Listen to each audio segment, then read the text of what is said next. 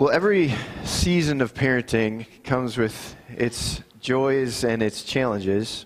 I'm currently, obviously, learning a lot about parenting emerging adults, and it's awesome to see your kids become themselves and to think for themselves and to recognize their callings.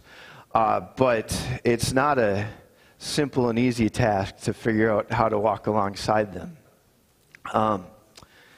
But I was thinking this week that I would have not enjoyed being my own parent, I think. So just for one example of little Brian as an emerging adult, so my sophomore year of high school, I learned of this opportunity to apply for the opportunity to study in Germany my junior year. And, I didn't speak German, wasn't that interested in being in Germany, but I thought, what a unique opportunity. And we know that they were going to choose 100 students from the whole country to go be a part of this program. So I figured, pretty rare chance that I would be selected. But I thought, it seems like a wise thing to just throw my hat in the ring and see how it plays out. That could be a really important experience for me to have. So one night after dinner, I was sitting at the dining room table. My parents were doing the dishes in the kitchen, and I was working on this application. And my parents look over and see me working so hard on something, and they say, "Brian, what are you working on?" Nothing. I'm just filling out an application." "Oh, well, what's the application for?" Just to study in Germany next year." They're going, their eyes pop out of their heads. They're like, "What? Were you ever going to talk to us about this?" Well, I just figured they're only choosing 100 people out of the whole nation. The chances of me being selected are really slim. So I figured if they actually picked me, then we'd have something to talk about, and we could process it then. You can imagine they were a little beside themselves, and so I was like, "So you don't want me to apply?" "Well, we're not saying that, but it just might be good to let us in and process some of these big life decisions with us." Yeah.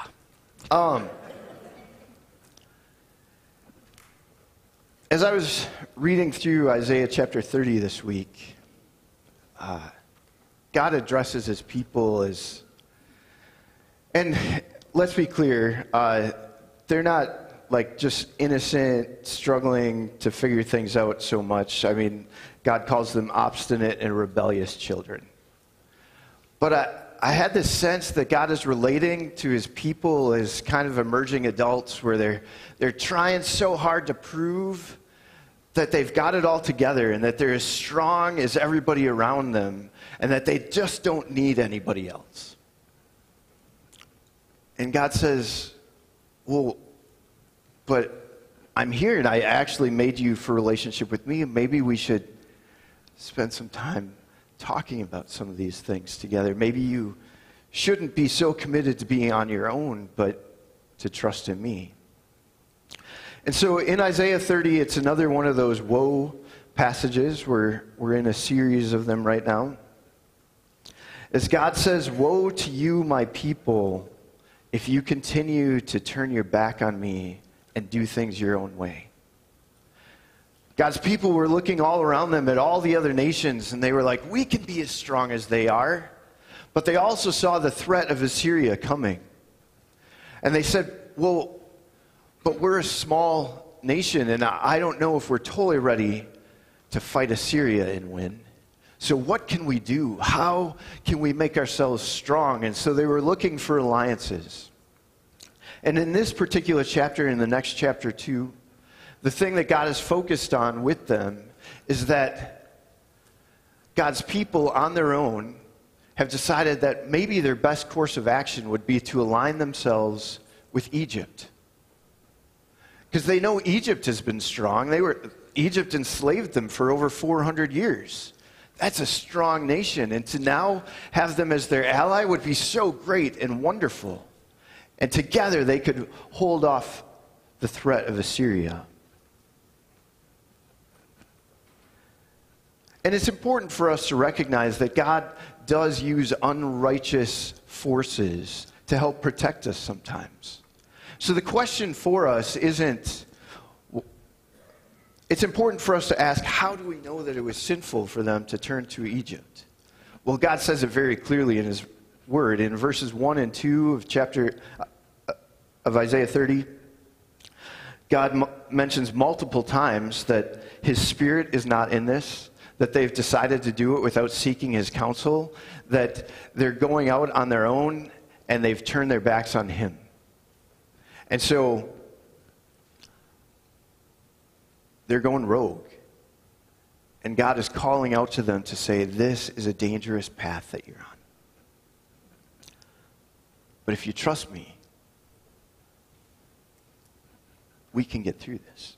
And so there's some important reminders in this chapter for us. We're going to read verses 12 through 18 as kind of a summary of what's in the passage. And so I'll invite you to turn to Isaiah 30, starting at verse 12, but the words will be on the screen. Therefore, this is what the Holy One of Israel says. Because you have rejected this message, relied on oppression, and depended on deceit, this sin will become for you like a high wall, cracked and bulging, that collapses suddenly in an instant. It will break in pieces like pottery, shattered so mercilessly that among its pieces not a fragment will be found for taking coals from a hearth or scooping water out of a cistern. This is what the sovereign Lord, the Holy One of Israel, says. In repentance and rest is your salvation. In quietness and trust is your strength. But you would have none of it. You said, no, we will flee on horses, therefore you will flee. You said, we will ride off on swift horses, therefore your pursuers will indeed be swift. 1,000 will flee at the threat of one. At the threat of 5, you will all flee away, till you are left like a flagstaff on a mountaintop, like a banner on a hill. Yet the Lord longs to be gracious to you. Therefore he will rise up to show you compassion, for the Lord is a God of justice. Blessed are all who wait for him. So we want to look at 3 reminders from this passage today that I think are important for us to hear as we take this prophetic message to an ancient people and apply it to our lives. The first reminder is that sin is often more destructive than we anticipate. God says, my people whom I loved, who I rescued. Woe to you as you go off on this path and make this alliance with Egypt. He lets them in on some things that apparently other nations understood. We get hints of that in the next chapter, I think. But God says, you think Egypt is so strong and you're putting your hopes in this alliance with Egypt, but Egypt just appears to be strong. You've known them, you remember them to be strong because they impacted you and oppressed you. And they've kept up appearances of their strength, but the truth is they're weak inside and they're going to fall apart. And when you align yourselves with them, it's just going to be more shame for you.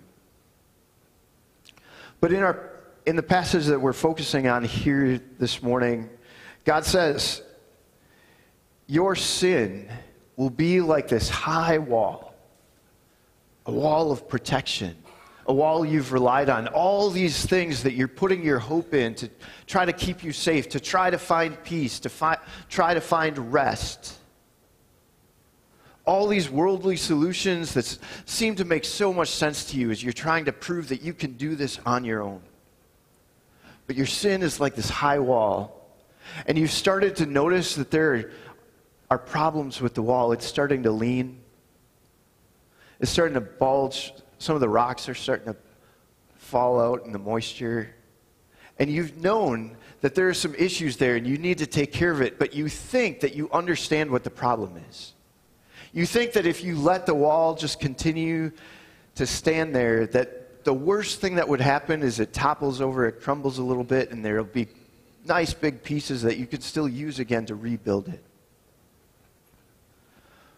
But God says what you don't understand is that this sin that seems so simple to you, it seems so reasonable to turn your attention away from me and toward Egypt. But like this high wall, your sin is more dangerous than you anticipate. Because when this wall that you've relied on for protection falls and collapses, it's going to take other things out with it. It could crumble people in its path. And you think that there's going to be enough left over. Like you've got your perception of what the future will be, what the possible worst case scenario might be. And you think there's going to be enough left of the wall to do good things with. That you can still manage this situation. But God says your sin is so destructive that the wall is going to be obliterated and there's going to be nothing left for you to do anything with. When this wall that you've relied on collapses, it's going to be utterly destroyed and leave you completely vulnerable and empty. So often there are sins in our lives that we recognize and that we think we have managed. We think we understand the consequences. Oh, it's just a thing I'm doing in the dark all by myself. It's only affecting me and I know exactly how to handle it. But we don't see the ramifications for how it affects even the way we relate to other people when we feel guilty about it.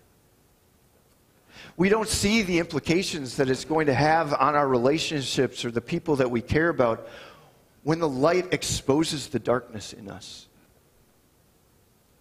And we think that we can manage the fallout because we're being so wise about all the things that we're doing, but God says our sin is always more dangerous and more destructive than we anticipate. And it will always leave us in jeopardy.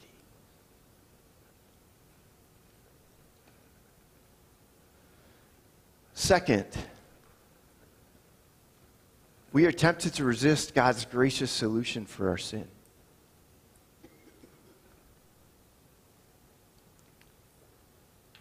In verse 15, we'll look at it a few times. This is what the sovereign Lord, the Holy One of Israel says. In repentance and rest is your salvation. In quietness and trust is your strength. It's such a beautiful picture, beautiful imagery.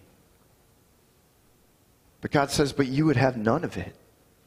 You said, no, we will flee on horses. We can run faster than our enemy. We can handle this. We know what to do.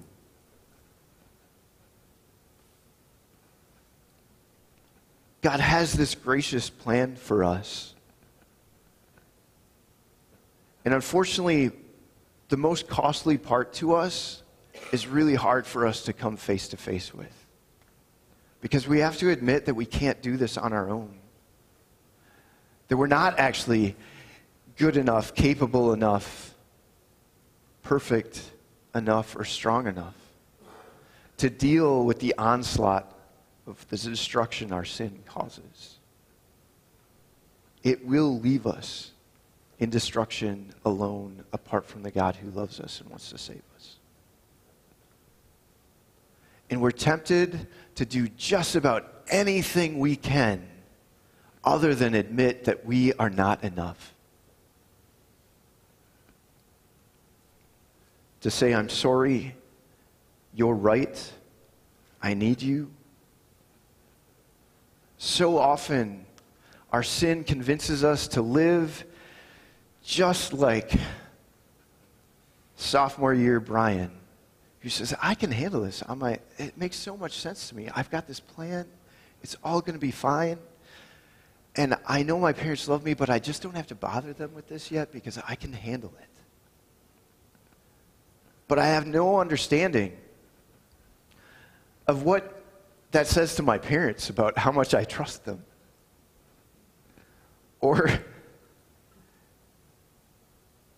And it puts me in a place of thinking so much more highly than myself than I deserve.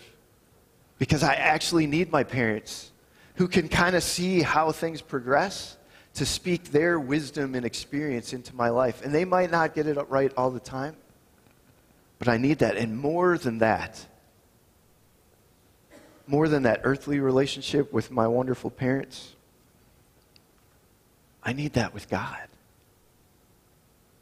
Because He didn't build us, He didn't create us so that we could learn independence from Him.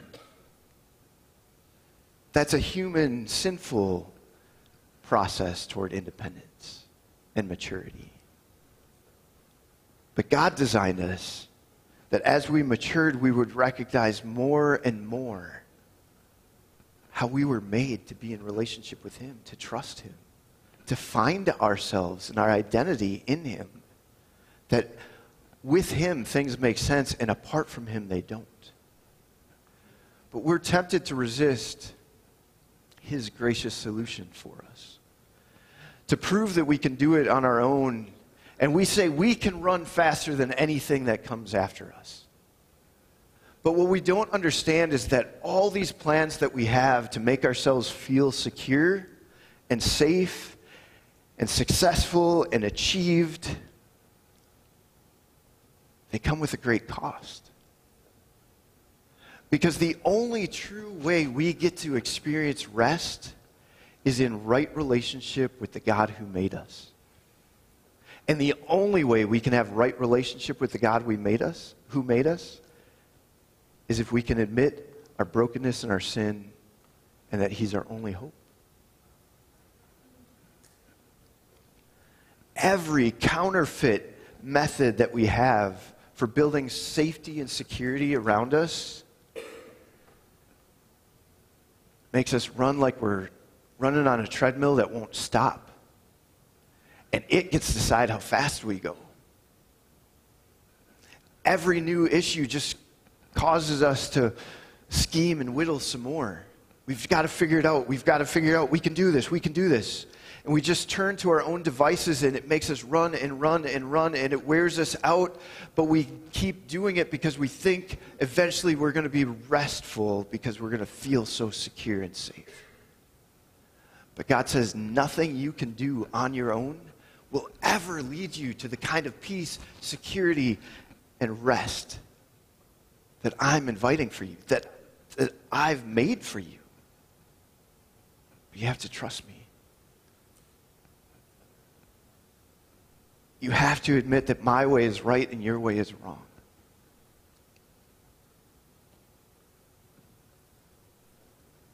God says that we're going to be so compelled to keep running that as these enemies arise and we think, oh, we can handle this, we're going to just go one step further, one step further, one step further, another mile, another marathon. That eventually, verse 17 says, 1,000 will flee at the threat of one, at the threat of 5, you will all flee away till you are left like a flagstaff on a mountaintop, like a banner on a hill. What that means is that we're going to run and run and run and exhaust ourselves, and there's going to be so much destruction in the wake of our sin that all that will be left of our visions of rest and peace are a flag we planted on a hill when we gathered our armies and thought, we can take this place. But the battle cost all our lives, and the only thing remaining of our hopes is just a flag at the top of a hill left standing there empty with no victory, just as a reminder that we once thought we could do great things on our own. But we will be worn out and destroyed by the race we've chosen to run apart from the God we need and the God who loves us. But this is the gospel of Isaiah, and our wonderful and awesome and holy God wants us to know that the Lord longs to be gracious to us. It's his desire that even though he knows all these things are true of us, even as he meets us in this moment with the darkness in our lives, he says, I'm the one that you need. Just turn to me. Just admit it now, because in repentance and rest is your salvation. The only path that we have for achieving the kind of rest and peace we want is through an honest conversation with the holy God, who should be terrifying to us when we recognize the darkness in our own hearts and lives. But he does everything he possibly can to reveal that even though his holiness can destroy us, his love and desire is that we would receive his grace, his mercy, that we would allow him to take on our sin and to release us from it so that we could experience eternity with him. It's a crazy plan. No human being would ever come up with it. It doesn't make any sense to us. Well, I'm the perfect one. I've done nothing wrong. I'll just take on all the costs for your wickedness and say, good job, way to go. It doesn't make any sense. Yet the Lord longs to be gracious to us. It's in repentance and rest that our salvation is realized. When we stop running, and we can wait till it wears us out. We can wait and let it destroy us, our sin. But if we hear the word of the Lord, the Holy One of Israel, call out to us, call us by name and say, stop. Stop your running. Just admit that you can see the truth. I had so many conversations like this with my dad as I was growing up. There was one time we were arguing about the rules of soccer because I had started playing and he knew nothing about it.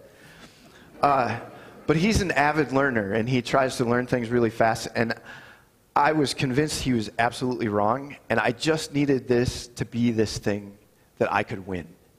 But as I was arguing, and I'm a really good arguer, as I was arguing, I realized that my dad was right, but I couldn't let him have this one. So I convinced him that I was right, even though I knew it wasn't the truth. If we do that with God, we're in a really bad place because we're not just arguing about the rules of soccer. We're arguing over what it takes to live forever in the place we were made for. And the Lord longs to be gracious to us. It's his desire that somehow in his holiness, even though he's the definition of right and wrong, he so loves us that he wants to make a way for us. That it cost him the life of Jesus.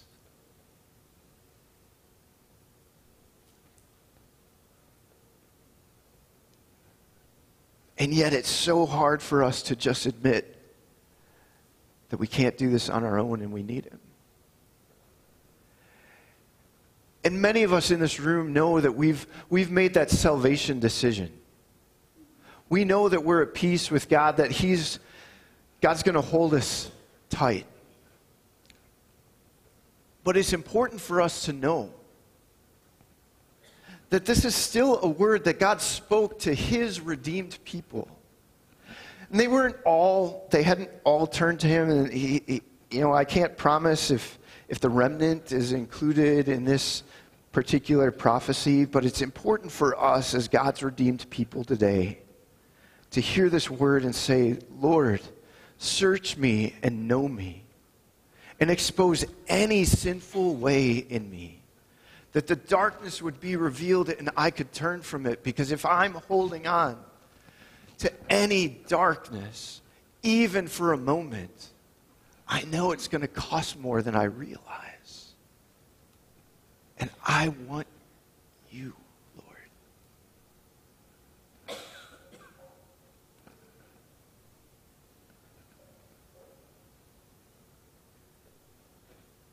The rest of this chapter, the rest of Isaiah 30, lots of it is this beautiful picture that God paints for his people. It says, if you turn to me, if you do repent, and you come to me, this is the kind of rest you'll experience. Like, I've got you.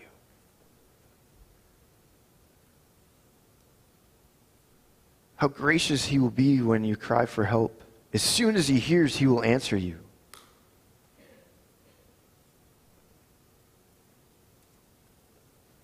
Whether you turn to the right or to the left, your ears will hear a voice behind you saying, this is the way, walk in it. I'm with you. Just keep walking with me. I'm going to be with you always to the very end of the age. Just keep, it looks like that's a good way to go, but I'm telling you, just stay with me. I will always be with you. He will send rain and allow your crops to produce.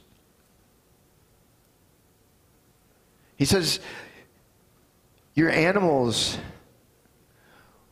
will be so well prepared for that they will have a plethora of food.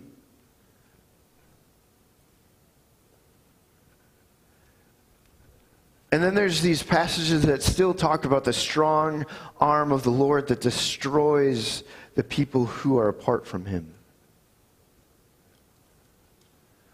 But it's important that we recognize that God is giving this description, and in the midst of the description, he says, Assyria is the one who will experience my wrath. God says, don't try to protect yourself from Assyria on your own and then just end up separated from me and destroyed just like them. Instead, repent and turn to me. I'll take care of your enemies, and I will take care of you. Trust in me. Trust in me. I will be with you always, to the very end of the age.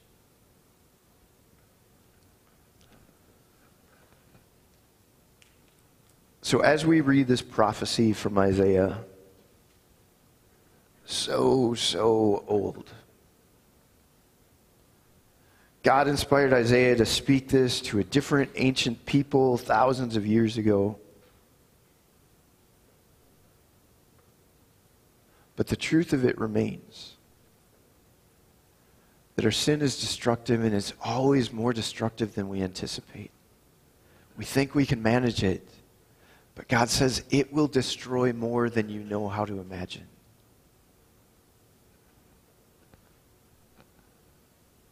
We have plans for how we can create security for ourselves. But God says anything apart from him will just leave us empty and vulnerable. It's going to hurt. And that doesn't mean that everything we experience in this broken world will be blissful if we're with him. But in the midst of all the chaos that we fight through, we will have a peace that transcends all understanding, because we will know that as we endure, we are held by the God of the universe, who rescued us though we did not deserve it. But he longs to be gracious to us. He has plans for us.